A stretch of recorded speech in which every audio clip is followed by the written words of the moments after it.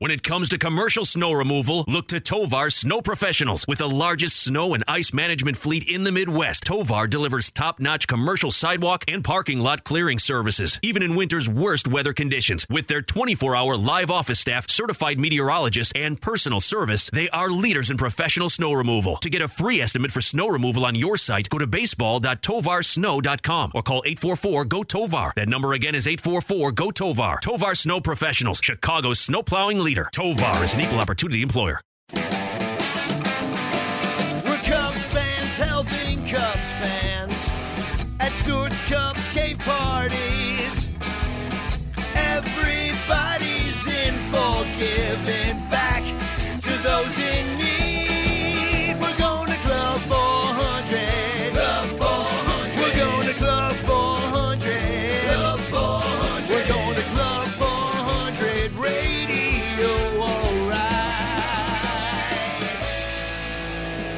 Club 400 is on the air. William, I just got off the phone with Eric Hartman with all this snow, and Tovar's got to be going crazy. Our sponsors got to be going nuts. Do you realize the last 3 weeks has been the most snow in 40 years here in the great state of Illinois over a 3-week period of time?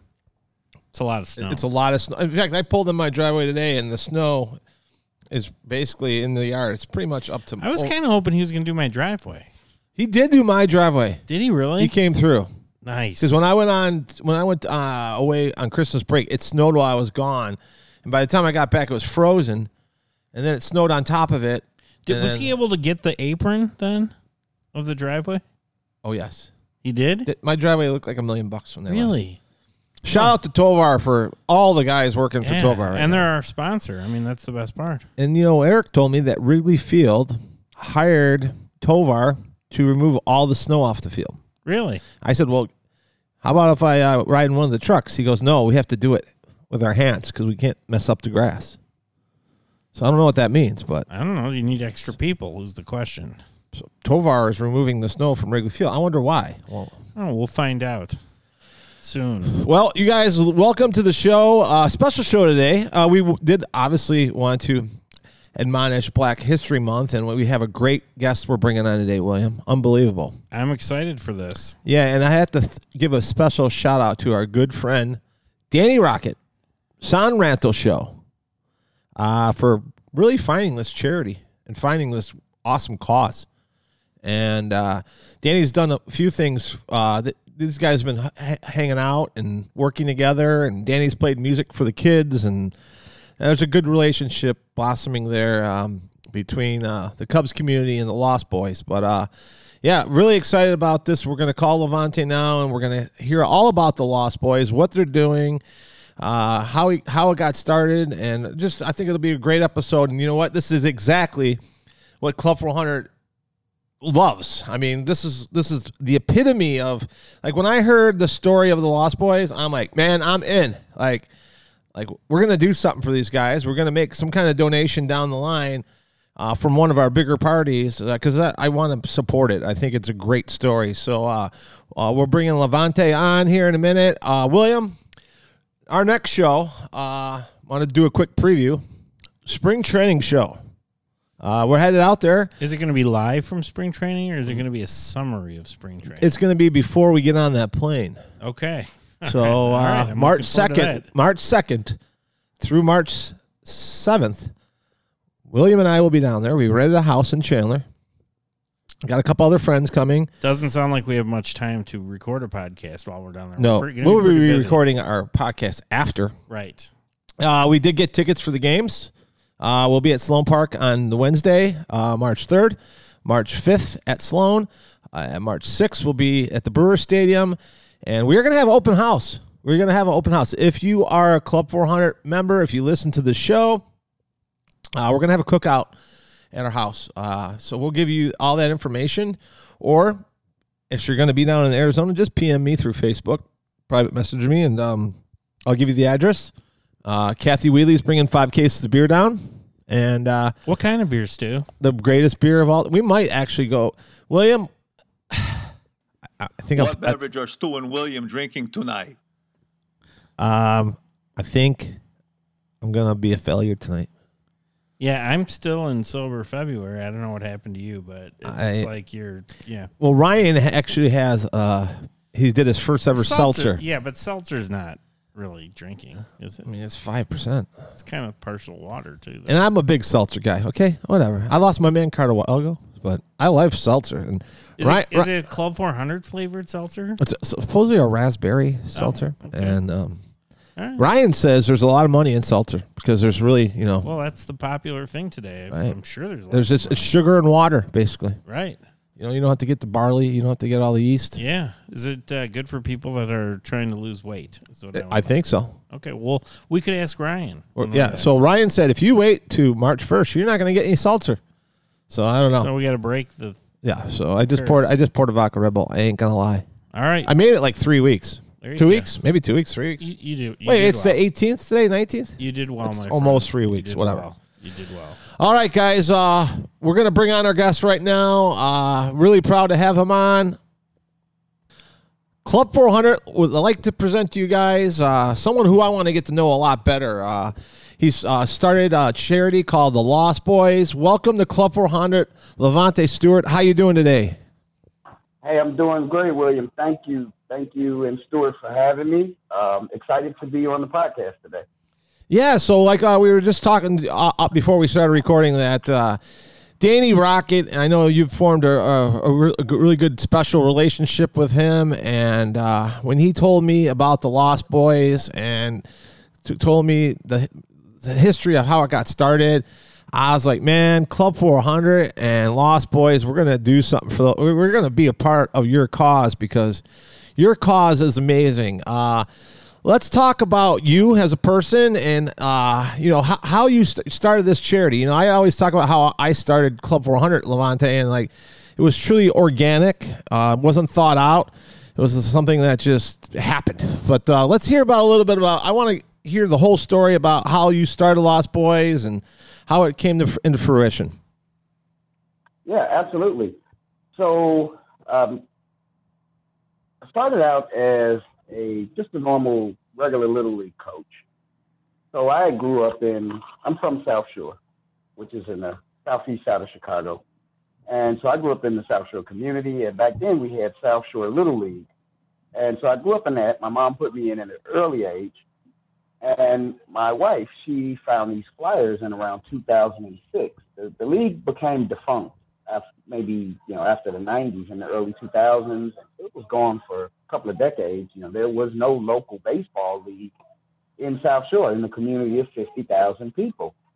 And so a gentleman named Daniel Anderson brought it back in around 2006. My wife found a flyer. Of course, it was nostalgic. I was excited. It wasn't necessarily the same league I grew up in, but at least it was the namesake of the league. So to kind of resurrect it and bring it back. So I started out coaching 12U team. My best friend in high school, who I played ball with as well, Joe Stewart, he decided to coach with me. So we coached our first team, the Yankees. We won the league championship. I mean, man, I was hooked on coaching after that because we were given like what I call a ragtag group of boys. We were giving all of the kids after the draft who, so cream of the crop had already been taken. So a bunch of kids that mostly probably had never played baseball. And, we formed an unthinkable team from it, sort of like a modern Bad News Bears. And we turned it around just like that movie. So, yeah, I was hooked in the power of sport in that aspect as an adult. I mean, I was already hooked on sports as a kid. So fast forward a little bit, I did that for about 3 years. And for some reason, the league folded. And it was devastating. And so I was out middle of the summer. I think it was late May Day, maybe early June. And I'm talking with the boys. It's like 2008 by this point. And I'm getting ready to let them know that the league is folding. And if they want to keep playing, we'll get them with a team with one of our league mates, like Jackie Robinson West or Southside Little League or Roseland Little League. And we experienced this like traumatic incident. So there are like two guys chasing another guy across the field. They've got guns, and I'm old school. I hit the dirt. The kids, though, they're kind of standing, talking, laughing, taking bets on if he's going to get the guy or not. And so at that moment, I just kind of had an epiphany, right? It was a lot going through me. It was like, wow, how did the kids get so desensitized to gun violence? And so being reflective, you know, I always tell people I'm from the boys in the hood generation as a teenager. So there was a proliferation in drugs and guns and gangs when I was growing up. So our communities got really destabilized around that period. So there was a sense of personal guilt in terms of my contribution as a teenager into that scene. I was kind of a one foot on each side of the fence kind of guy, right? 2-parent household, upper middle class, Catholic school all the way, very smart, very articulate, but yet, you know, I had to live in a neighborhood, and so I had to deal with the peer pressure of, you know, being the person I just described and trying to fit in on what was kind of average around me. So that's how I kind of got involved in some antisocial behavior and things that later kind of got me in trouble. So anyway, we experienced this, and I just had this deep, resounding commitment not to walk away from this set of kids as I just looked at them and was kind of analyzing each of them one by one. And just thinking through that whole situation.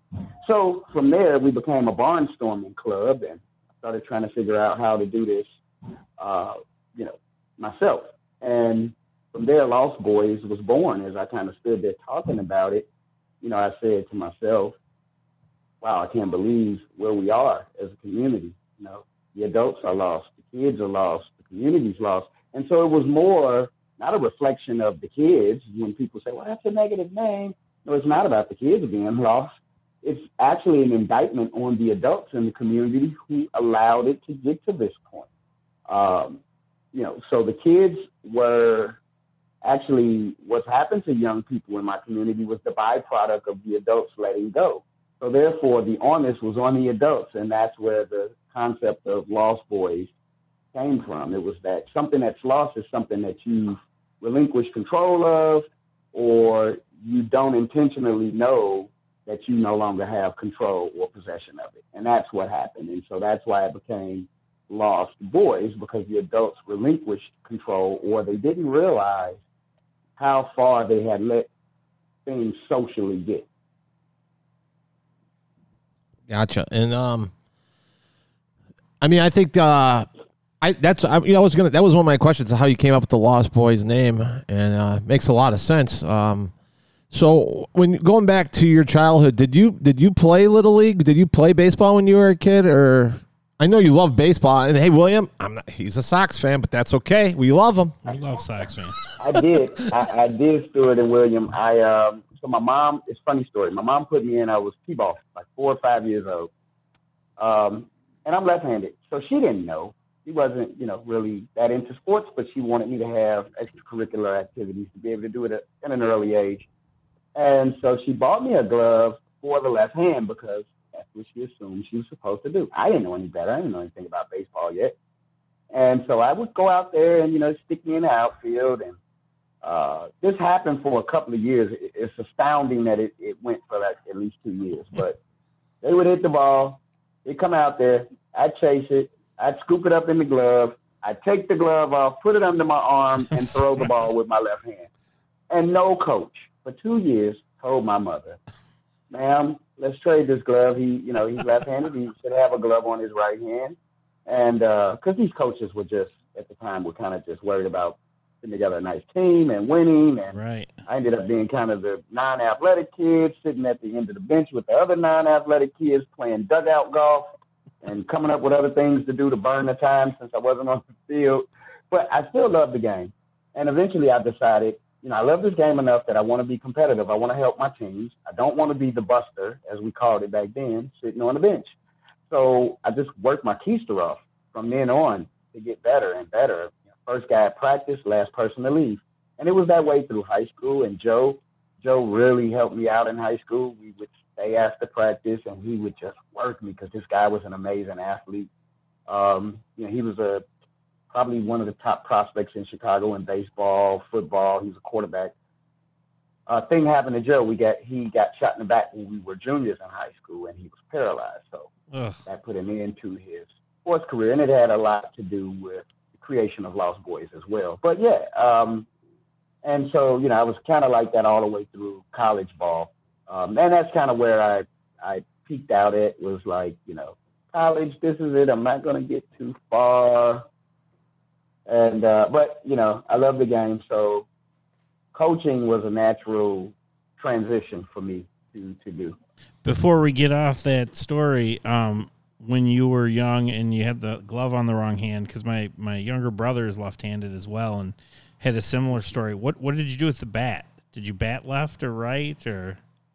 Yeah, no, I batted left-handed. I actually had probably kind of a little bit of a knack already for figuring that part out. That's interesting, though, that the coaches didn't say, "Oh, he bats left. Maybe he's left-handed." You know? Yeah, you know what? Yeah. I'll leave that one there. Yeah, because my younger brother, actually, who wore the glove on the wrong hand, he tried really hard to hit right-handed.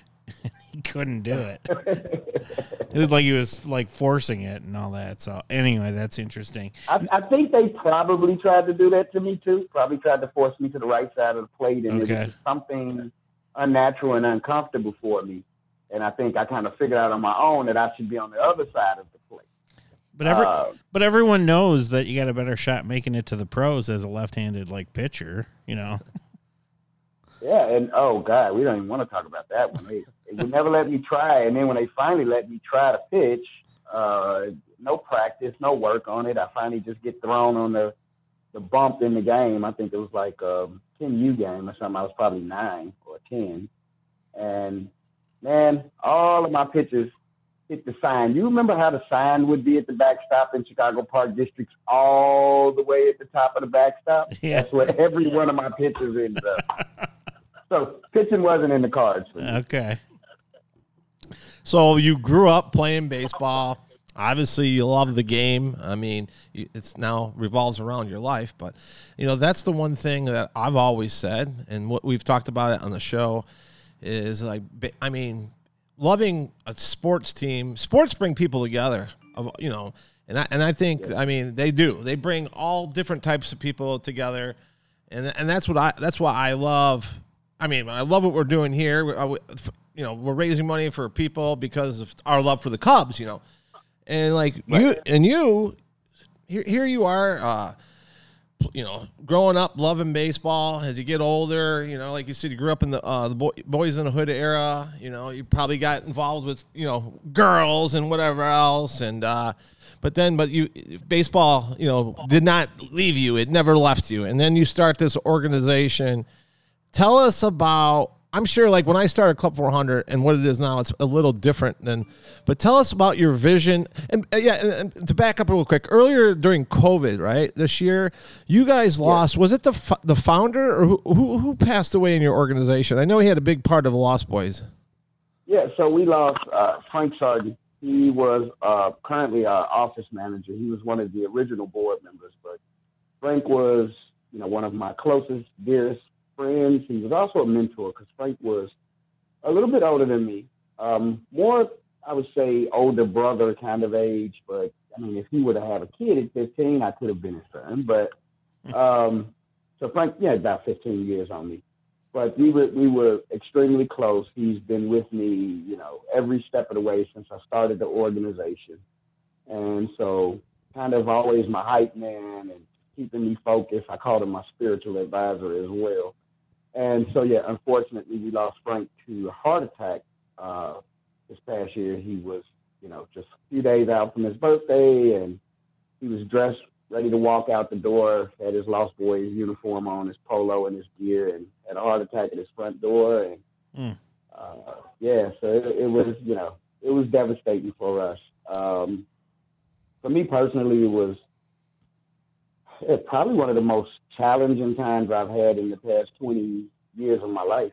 I mean, you know, just a lot to think about at that moment, and almost want to even walk away from what I'm doing and just wanted to kind of fold up and be a recluse. But I could hear Frank in my head telling me not to quit, to keep pushing, keep going. That's exactly what he would have told me. And he just, told me some other things in a very colorful and descriptive way, but, it would have been like, don't you even dare. So, I think it gave us even more of a commitment, because Frank really dedicated his life to this work and to young people and children, into violence in Chicago, into development and opportunities and the love of sports, specifically baseball. Frank was a hardcore Cubs fan, like you all. And Frank would tell all of the best Cubs stories. So, yeah, really, really miss Frank. We do love Eloy Jimenez, by the way. Yes. Yeah. Sox are going to be good this year. They're going to be real good. They're going to be fun to watch. Yeah. It looks like the rebuild is paying off, and kind of interesting, right? As we're building up on the south side, you guys are struggling over there on the north side. Yes, we are. Not to make light of my Cubs. At least we got Jake back. Yeah, you got Jake back. Yeah, I got it. Give us something to watch. So I'm like, I wanted to see this Crosstown World Series. I was really hoping it almost happened last season, but I was hoping. Yeah, it's not going to happen this year, but, we can all wish, right? exactly. Maybe in my lifetime. Yeah. Hey, I got a Sox championship, Cubs championship, a black president, all of the things I never thought would happen in my lifetime. So who knows? There you go. There you go. So tell us more about the Lost Boys organization. You kind of explained how it started and that kind of thing, but the kind of the meat and potatoes of what it is for the listeners. So here. absolutely. So what we are at our core is we are what you call a sports-based youth development organization, SBYD. So it is this social science theory that was pretty slept on up until probably the last 10, 15 years. And really the last 5 to 6 years, it has gotten all kinds of attention. It has accelerated in the public sphere in terms of visibility, impact. And so basically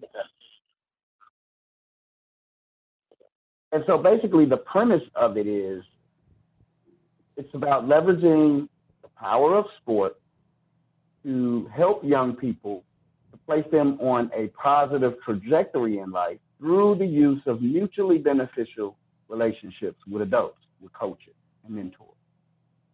So that's kind of the concept or the theory at its simplest core. Now, it has a bunch of methodology built on top of it and how you get there with the 5 C's, et cetera. But at the time I started using it, I actually didn't know the name of what I was doing. So I figured it out while I was working on my second master's degree around 2013 or so. I was working on that. I never got my first one. Holy cow. I was working on my master's in public administration. So that was applicable to government and to nonprofits. And I was doing both. I was working in a career in state government, legislative side. And I, had this nonprofit that I had going at that point, had been going about 5 years. So everything I was doing in that coursework spoke directly to what I was trying to do with building this not-for-profit. But at the time I had this idea and I just didn't know how to articulate it, or I didn't know how to find the right research or the existing body of work that had a label for it. And so eventually I figured out what it was called during my research, and it was sports-based youth development. But again, my idea about it was sports. Number one, how influential sports are, especially in the lives of young boys. Now, this also is applicable to girls as we continue to move forward, right? Yeah. But specifically with boys in Chicago and on the south and west sides. And then baseball. People always say, well, why baseball? Why, I've played a lot of sports. I won a college championship in football. We were Sheridan Black National Champs, Hampton University, 1995, 94. Nice. I was a wrestler, took third in state when I was in high school at De La Salle, wrestled for De La Salle, wrestled for Hirsch Metropolitan High School, played soccer. Man, I just love sports. And, I excelled at a couple of them. But of all of the sports, nothing, I tell people all the time, nothing is more American than baseball.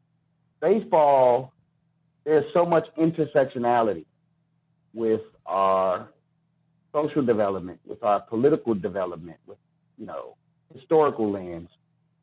So many things connect back to that diamond that it is astounding when you really step back and take a look at America, right?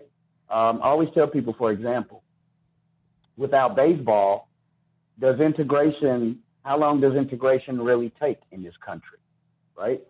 So the guys got it done there on that baseball field first, right? So when things became acceptable in sports, if you notice, they tend to become more acceptable in the larger scope of society. So being able to sit side by side in a stadium, black and white, and watch a game there, at that moment, it doesn't matter if you're black, if you're white, if you're poor, if you're rich, if you're from the north side, if you're from the south side, if you went to Catholic school, if you went to public school. If you're a Cubs fan, we're all rooting for the Cubs. So at that moment, you're my best friend. Mm-hmm. Everything else doesn't matter. And if we look at that same lens, you can talk about gender equality. When the men went off to war, who took the field? It was the ladies, right? So they replaced them in terms of baseball. So that opened up doors, the beginning at least, or not the beginning, but, I think that it made a significant contribution to developments around gender equality. We still have a long way to go on gender equality, right? Just like some other matters, we have a long way to go. But, I just believe you can find almost anything, and it points back to that baseball diamond. Yeah, totally agree with that. Hey, how many kids, just to give us a sense, are involved with Lost Boys program? Well, William, our numbers are, compared to some other nonprofits, relatively low, but we keep them low intentionally. So in totality, we probably serve somewhere almost around 200 kids across 3 communities in 2 different programs. One is for adolescents, ages 4 to 14, and that's where they actually play organized ball. Once they get 15 and older, then we have one core program right now in South Shore. We're in South Shore, Pilsen, and Humboldt Park, and we're hoping to expand to a few more communities. But what we do, in South Shore when they turn 15, is we replace the part of being on a baseball or a softball team, and we introduce them to workforce development and entrepreneurship. Now, they still are exposed to the other components because our motto encompasses a number of things. It involves not only the organized team sport, but you've got civic engagement, cultural enrichment, academic enrichment, civic engagement, additional recreational opportunities, what I like to call non-traditional recreational opportunities. So other than basketball, football, the basic stuff that you kind of see in the neighborhood. Like right now, as I'm talking to you, my young folks who are in their academic session, they are doing a chess teaser program right now with the Chicago Chess Foundation online. So they're learning how to play chess. And it's a strategic reason, right? Because, well, it's one, learning a new game, but 2, chess is a thinking person's game. So, it has cerebral stimulation. So using this, it helps us to talk about planning and thinking and other cognitive behavior. So anyway, service learning is a big part of what we do, and community service. So all of these things are bundled into what we do. So a kid can't just walk in the door at Lost Boys and say, hey, I want to play ball.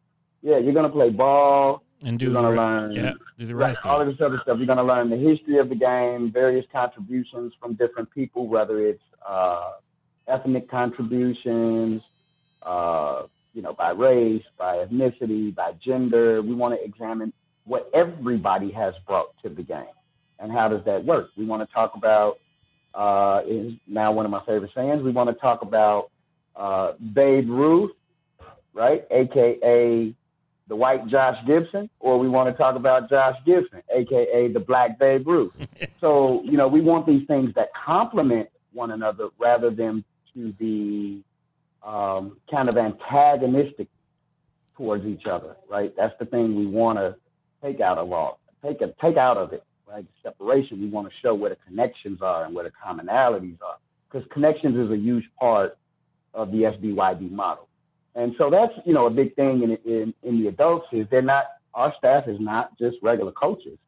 So, they get trained in so many areas, but one of the most important areas they are trained in by an organization called Up to Us and by Laureus USA, who's one of our largest funders and guides on this journey, is really this focus on trauma-sensitive coaching. So the thing that I recognized as a boy from the South Side was all of the trauma I've experienced growing up in Chicago and how that has impacted me from childhood to adulthood and how it still impacts my own children, right? I still live in a community where I have to deal with losing family and loved ones as victims of gun violence. So sometimes these kids that I'm working with, you know, they can become a victim of that. And so that impacts you longer than the 48 hours after the incident occurs. It can haunt you. It can impact you for years and years and years. Like my oldest son, who's 15, he's a very brave kid, but, you know, as a little kid, it bothered him. If he hears pops, and he gets very uncomfortable. You know, he gets nervous. He thinks about gunshots because he's actually been in the car with his mom and I while we were in a drive-through restaurant, and we watched a guy walk past our car with the gun out and, you know, shoot somebody up in the car right in front of us in a drive-through. Jesus. So when kids and parents and family members are seeing stuff like that, and that's not to, you know, just put this negative label on my community, because my community has good and it has its bad. But my point is that there is this form of urban PTSD that people are dealing with for various reasons. But on the South Side, when it comes to Black and brown people, gun violence has definitely traumatized folks. So, yeah, one of the things we had to do was look at how we coach, how effective coaching is, and how do you do it in context of all of these other things that kids have to deal with every single day of their lives, right? So instead of labeling a kid, oh, he's not coachable, he won't listen, he's hard-headed, he's not going to be good. No, we get to the root of why this kid is displaying certain behaviors instead of labeling them a bad kid and saying they're not coachable and they don't listen. And we try to get to the root of why this kid is acting out. Usually what we learned in all of this is there's a reason why why children are acting out in these ways, whether it's something at home, something very traumatic they've been through. And usually we can get through to them and we can kind of crack that shell. And then we're able to, once we start understanding the trauma, we're able to address it through the program, through the sport, through everything else that we do. And young people have an opportunity to heal here. And you know what, guys? It's not just the kids. It's the adults that are healing too. I'm thankful for this every day, because every day I'm healing a little bit more with the quality time that I get to spend with my little ball players and my staff. It's, you know, it's a family. You hear that a lot at companies and organizations, but it truly is a matter of family here at Lost Boys. I mean, 24/7, we're here for one another, no matter what it is. I just got 4 guys that came back now going to dig a grandma out who was trying to bring, you know, her kid here for today. And so they went to dig her out. She got stuck in the snow behind her garage. So, you know, it's a family, and we go that extra mile for one another. And it's not about wins and losses here. It's just about getting in the game and loving the game and loving one another and having support for each other. So does that sense? Oh, sorry. No, go ahead. Nope, does go that ahead. sense of family help a lot of these kids, you know, get grounded and help them make better decisions as far as things they could get involved in growing up and those kinds of things? Yes, absolutely. That is a huge part of it, you know, especially when they become teenagers. And that's why we created the Continuum of Service, the program SYL, Successful Youth Leaders. Because what I started finding after doing this for about 7 years or so, and the kids started to get older, I found 2 things. One, I kind of found that kids begin to fall away from the game.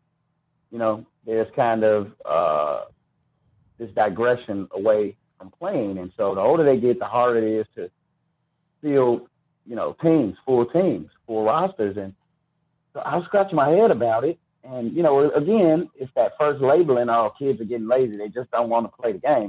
No, when I started investigating, looking at it, talking more to the young people, a couple of things were happening.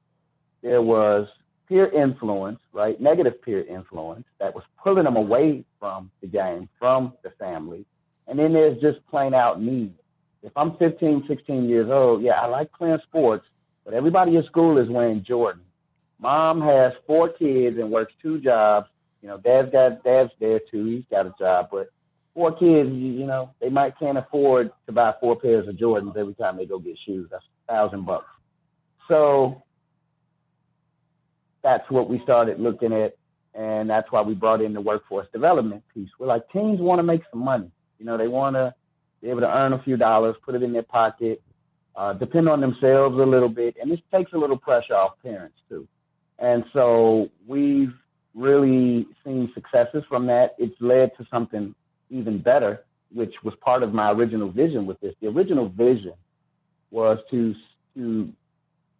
see a fully thriving community where young people are actively involved economically, politically, socially, just really engaged civically, and really benefiting economically, right? At the end of the day, that's the biggest thing that I wanted to see.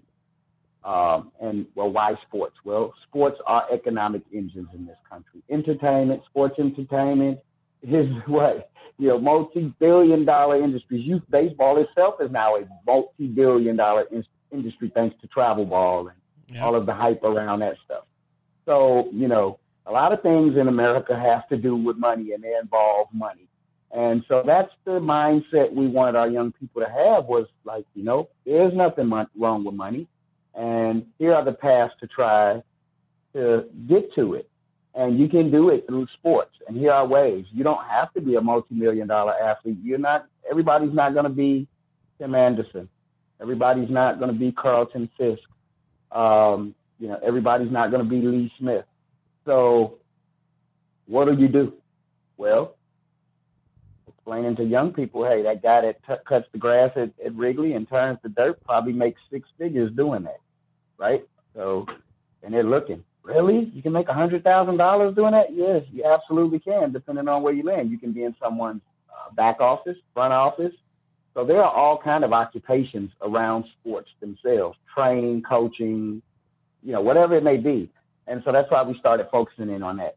But what's really taken off now is the entrepreneurship piece. So we're excited because we've just launched our very first youth-owned micro enterprise. So it's 5 young ladies from South Shore. 3 of them recently graduated the SYL program. It's a 4 to 5 year program. You come in when you're 15, you exit when you're like 20. 3 of them, they graduated the program last year, and we just hired them back in as regular permanent staff. So 2 of them are administrators, 1 is a coach. And with 2 young ladies that are still in the program who are coming out in another year or 2, these 5 together are new business owners. They now own a company called Shy Girls Enterprises, LLC. They are a concessionaire company. So right now we're in the process of bidding on concession stands along the lakefront beaches on the south side. So we're looking at maybe 3 locations we're hoping to get that we applied for: Rainbow Beach, South Shore Cultural Center, and the new Gateway Park, because Gateway's getting revamped. As well, they're going to do a mobile food truck. So, and they picked concessions because they had been helping do this fundraiser. We have a concession stand at Soldier Field for the past few years. And so what we did was, the funds that we raised from that, we earmarked them for the girls to be their seed capital. And then Lost Boys matches with a 20% investment. So, you know, these 5 girls started this company with $18,000 in the pot, and they are ready. And I am excited because it is legitimate. It is now up. It is a legally running company. And so, we gotta actualize on it and capitalize and make some money. But I think if only one of these contracts come through, you know, it's huge. If none of them come through, just the process, right, exposure to the process, and exactly, to have your own company. So it was not a futile exercise, you know, and that's not knocking any programs that teach youth entrepreneurship, but most programs will teach kids all about it. And we have the curriculum, business curriculums and all of that stuff too. They'll teach you all about it, but then there's no real opportunity to actualize it. Right. They So stop here right is a when real you're opportunity to make the business after you learn how to do it, to actually make it. So we've got a couple of other ideas in the hopper. There's going to be an apparel company coming out in another year or 2. And so right now they're doing business partnerships with, we've got a couple of online sensations on Twitter. So we've partnered with Pitching Ninja, Rob Friedman. Nice. Who is the godfather of pitching, right? I tried to buy a hat off them the other day, and they sold out in like minutes. Pitching Ninja. Dude, they sell out in like 5 minutes, right? As soon as he puts them up. And so the person or the company that he's selling that through, we have a partnership with them as well, RotoWear.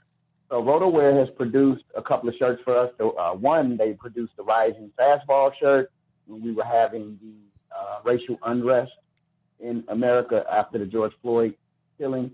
So it's, pretty much a black power fist with the baseball in the hand, with it looks like a 4-seam grip. But it's such a powerful piece being wrapped in baseball in such a way. And it's very moving for me as a Black American, because that has always been a controversial topic. What does Black power mean to non-Black people? They don't fully understand what's meant by it. And it's just really about self-determination and self-actualization for Black people. Being able to empower ourselves in our communities. It's not about hatred towards anybody else or dominance of anybody else. It was about a people that's been exploited, that have been oppressed, that have never had power over themselves or their faculties or their own bodies. Finally saying, we want some of that. And so, now for it to be able to be talked about more openly, it feels really good being the child of that, right? And you guys are probably around in the same age range as me. Maybe I'm 45. Yeah, I'm 46. So, we're the children of what was happening at that tail end of civil rights. So, like the young people now, they're learning about that era during the civil rights and coming into the Black Power movement. And so those people that were in those movements, the Fred Hamptons, the Mark Clarks, those were my parents.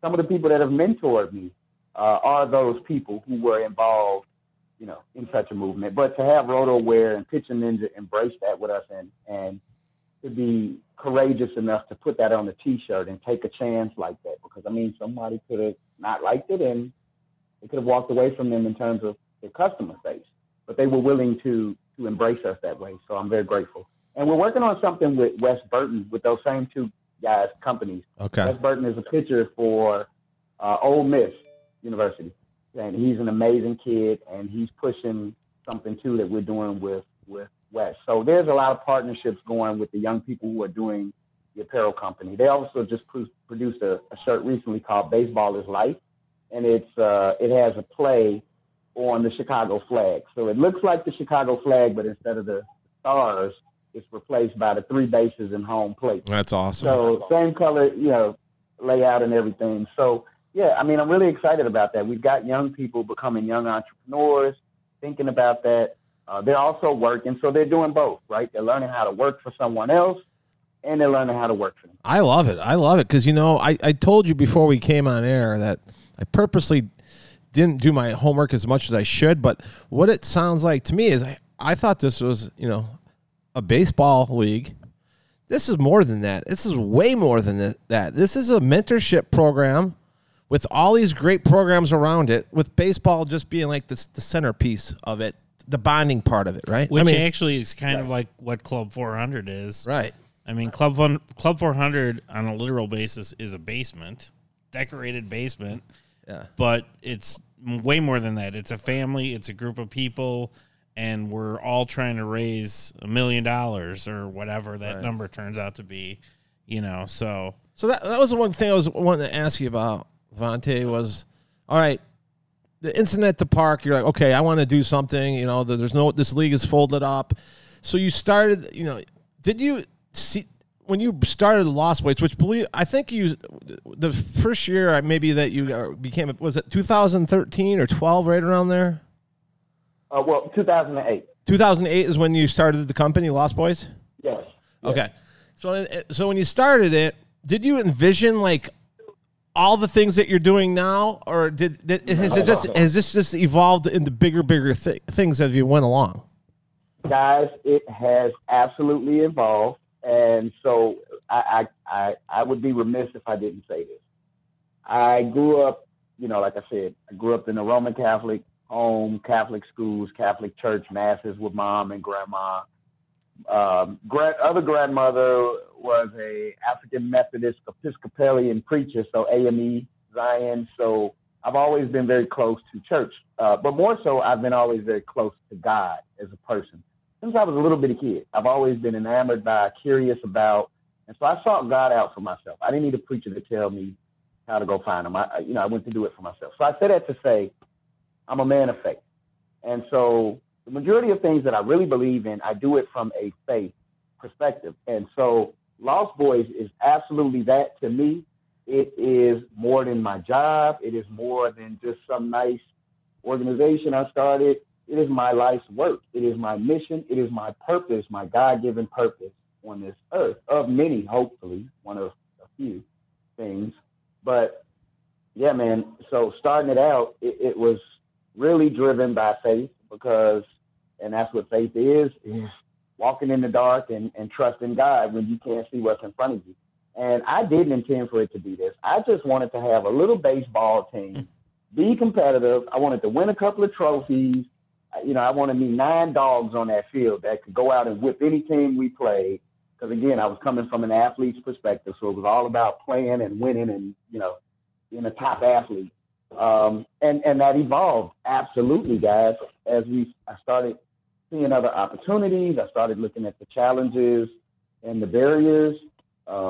This thing started to really, really just take off in a different direction. So, and it was awesome. I mean, it's been a labor of love, and it's been a lot of tough years. I've always had to keep a full-time job, and this has always been like a secondary full-time job. I've got 4 kids. Well, I had 3 then. We've got a 4th now. I've got a little 1-year-old guy at home, so you're busy. To start training. Oh yeah. You got the infield covered. Are you gonna have an outfield too then? Yeah, man. I got almost a little basketball team, but it's funny. All of my kids, my family, they're all extremely supportive. I always credit my children's mom. If it wasn't for her, Lost Boys probably wouldn't exist. But my kids have all been involved in it, and they've grown up in it over the past 13 years. My son is 15. My daughters are 18 and 20. One of them is in the 2 younger, the 18 and 15, they're in the leadership program, the SYL program. And my oldest daughter is one of the girls that I talked about that graduated, and we hired her back as an administrator. So she runs like our social media stuff, and she does a bunch of other stuff. That's my little college student. So I've been blessed beyond measure to, if you can talk about the measure of success of a man, for me, I'm extremely successful. If I look at nothing else, I've got something that's positively impacting young people's lives and families, whole families, not just the kids. And my children, my family is a big part of that.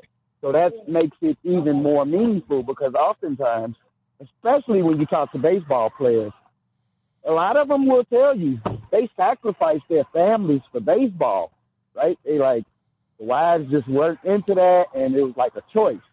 So I'm getting kind of the best of both worlds. I'm not picking my family over this. My family's doing it with me. And that's a beautiful thing. Yeah, you're right. You don't measure success. I mean, success is measured in many different ways, but what you're doing, changing lives and so forth, and that was. I could talk to you forever. I really could, and we'll have you back on. And I definitely want you to come out to Club 400. Even bring some of the kids out here. I got tons of ideas how we could work together and for a really mutual beneficial relationship on both ends. But I wanted to ask you a couple questions that I've been thinking about. First of all, as far as these kids, Brian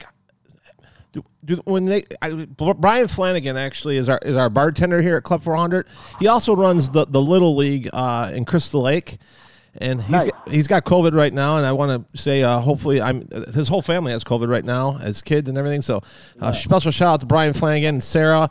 You guys are going through some rough times right now, but he was telling me basically that he there's just so many people that can't afford Little League. They can't even afford to play it. So how does it work with Lost Boys when someone comes in and says, "Hey, I want to be a part of the Lost Boys," or do they? Is that fully funded, or how does it work on that end? You know, because I mean, it's not cheap. It's uniforms, equipment, and that's the thing about talking about you, Levante. I guarantee you're not going to let your right fielder wear the wrong glove out there. Like you're paying attention to everything, man. That's right, man. So listen, you're right, absolutely. Again, we've talked about it becoming a multi-billion-dollar industry, and it has now become a more pricey sport, probably than when all of us grew up playing. Now, rec league is probably still somewhat reasonable for a family, but when you get into that travel ball, right, we're talking shelling out thousands. But still, at a rec league level, it can get expensive if that organization, that local league, is not capitalized properly to do it. And in theory, right, the Little League is supposed to be taken care of by the community, by the businesses, by the residents. This is where you raise the funds that are needed, et cetera, the volunteers. But when you have dysregulated communities, you can't have properly regulated activities like this. So in other words, if the community is dysfunctional, then it's not going to operate in normal ways that we're used to. And so, one, trying to fund these operations are really tough for little organizations or startups or concerned citizens. And we started off rough, man. Nobody wanted to sink money into this stuff in the beginning. It was just Little League baseball. That's all the value people saw to it. And as we begin to develop more into this fully integrated sports-based youth development organization, and we started finding like-minded people in the philanthropic world that recognize this, and we were able to start bringing more attention to it. And I really, thank Laureus USA again. Shout out to Ben Shornack, the program officer here in Chicago. That's an organization started by Nelson Mandela some time back ago. And it has really shined a light on the power of sport and how organizations are using it. So anyway, we've been able to fully fund our organization. I started out with like $1,000 doing this. Now our annual operating budget is somewhere north of $400,000 a year. Wow. Awesome. Kids get everything, man. Yes, there is a small registration fee for the program. So within a year, the kids have the opportunity to do winter clinics, which is now winter programming. They do spring, summer, and have their competitive season and training. And then there's fall ball for a select few to keep going and kind of adapt and get ready for the next year. And we do that with Chicago Baseball and Education Academy, which is housed inside of UIC, thanks to Curtis Granderson. So they get to play on a world-class field, and they have access to world-class indoor facilities. Now, we subsidize that cost for families, whether they can afford it, and some families that can, families that can afford it, of course, but some families that can, we still got extra. So we've got a lot of strong partners like Tina Cernette and the Sports Shed, Pitch In for Baseball out in Philadelphia and Pennsylvania. They help subsidize the cost of equipment. And so we provide the kids everything they need, from batting gloves. And now with COVID, it's even more we've had to chip in because we provided them with individualized equipment sets. So instead of a team sharing 4 helmets and 6 bats, every kid has their own helmet, their own bat, of course their own mitt, batting gloves, get a practice uniform, game uniform, you get winter swag gear, book bags, whatever we've got, they're getting it at no charge. Unbelievable. All they pay is the registration fee. That's unbelievable. So like winter is $100, summer is $150, and fall is usually like $50.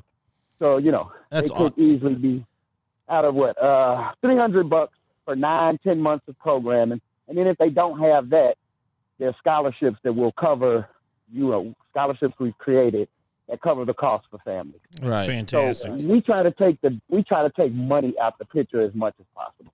That's awesome, man. I'm in awe of what you're doing. I really am, and it's just.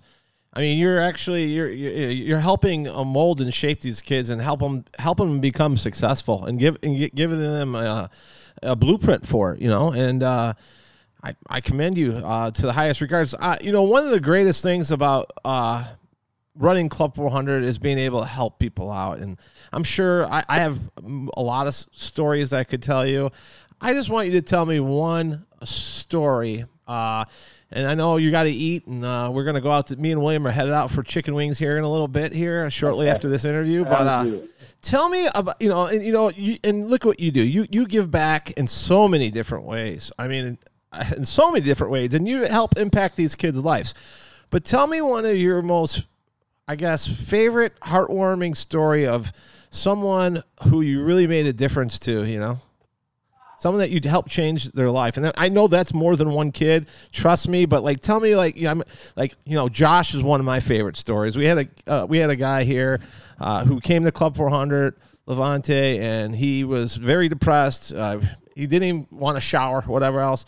I mean, I gave him a tour here, and then we had Andre Dawson come out for him, and we raised him $18,000, and then we got him a job at Myers, and the next thing you know, he's big leaguing me. He won't answer my phone because he's got all these friends, But well, that's one of my favorite stories. But tell me, and I know I don't want to keep you too long here, but tell me a story, one of your favorite stories about the impact you made on someone with the Lost Boys.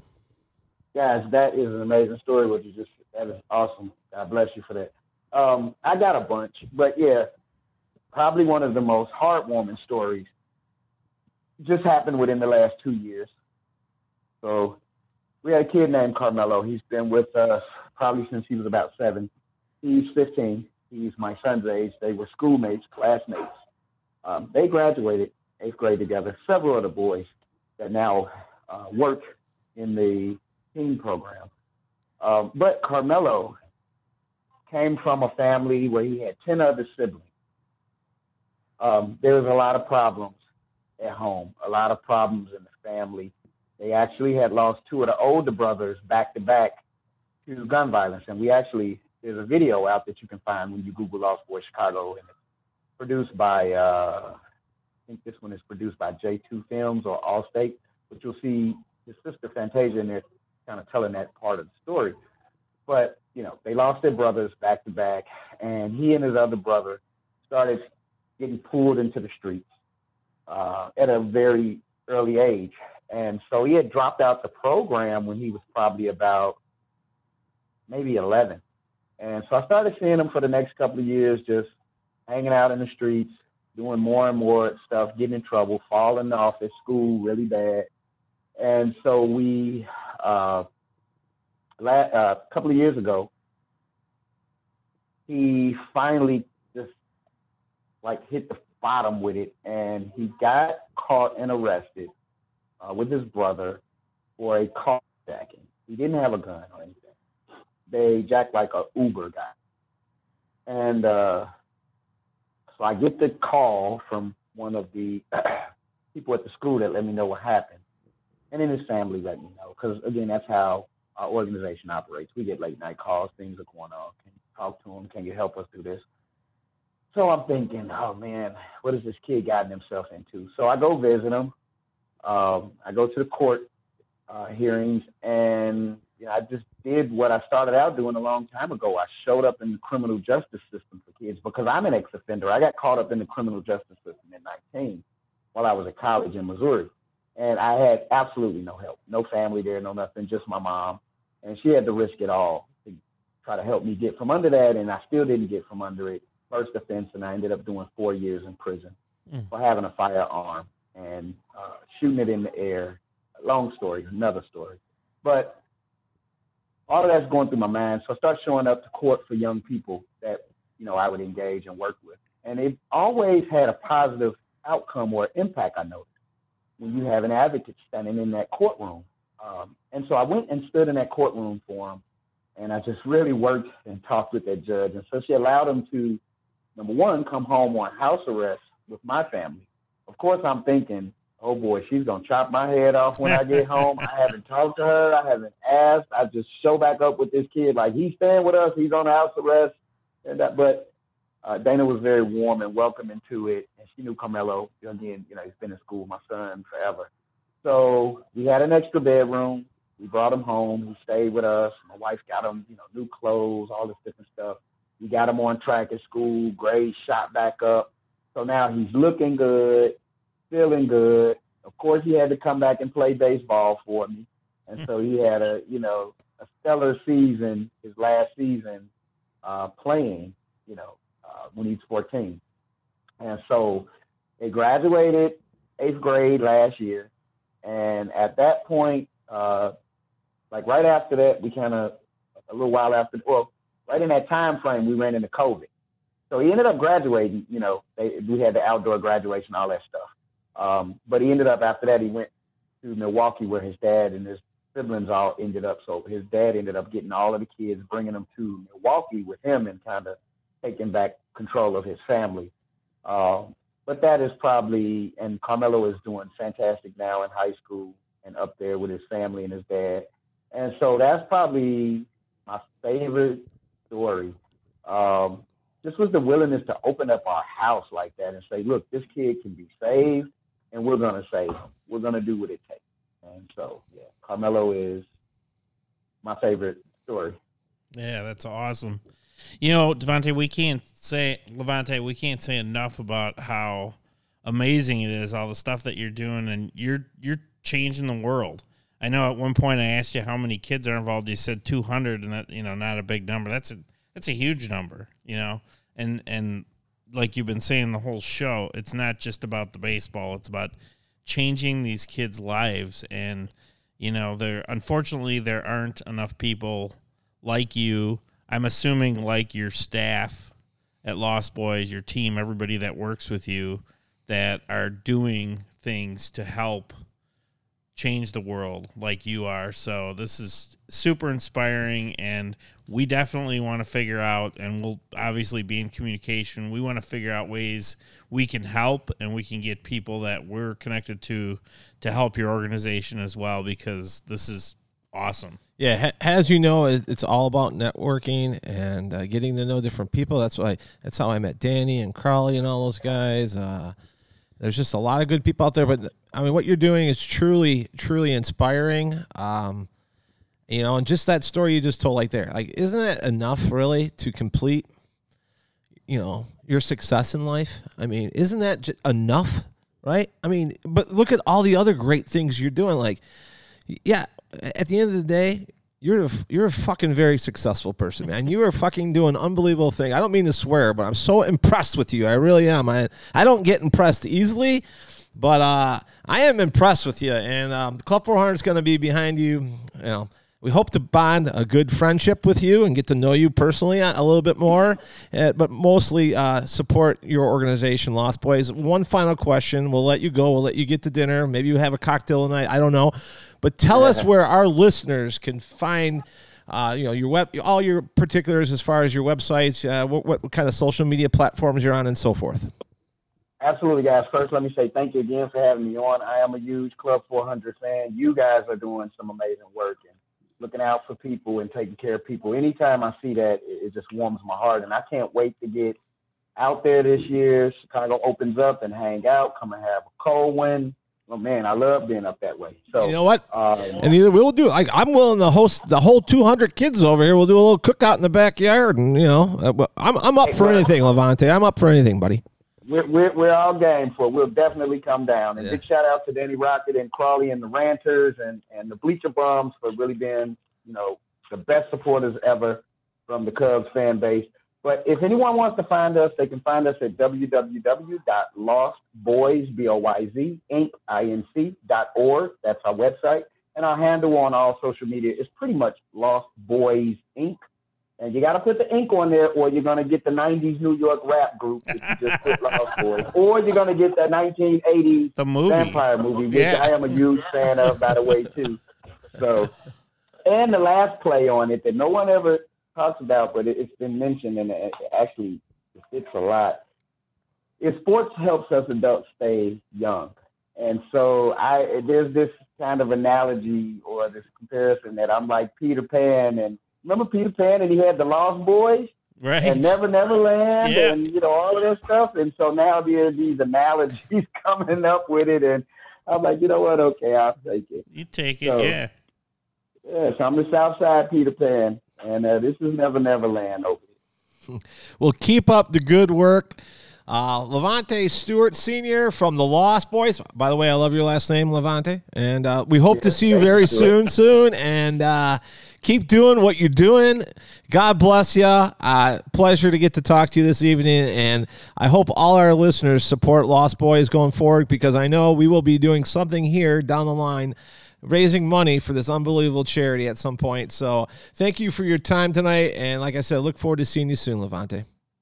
Thank you, guys. William Stewart, have a great weekend, and thanks again. Thanks, buddy. Hey, we'll talk, all right? And you can cut this, William, but...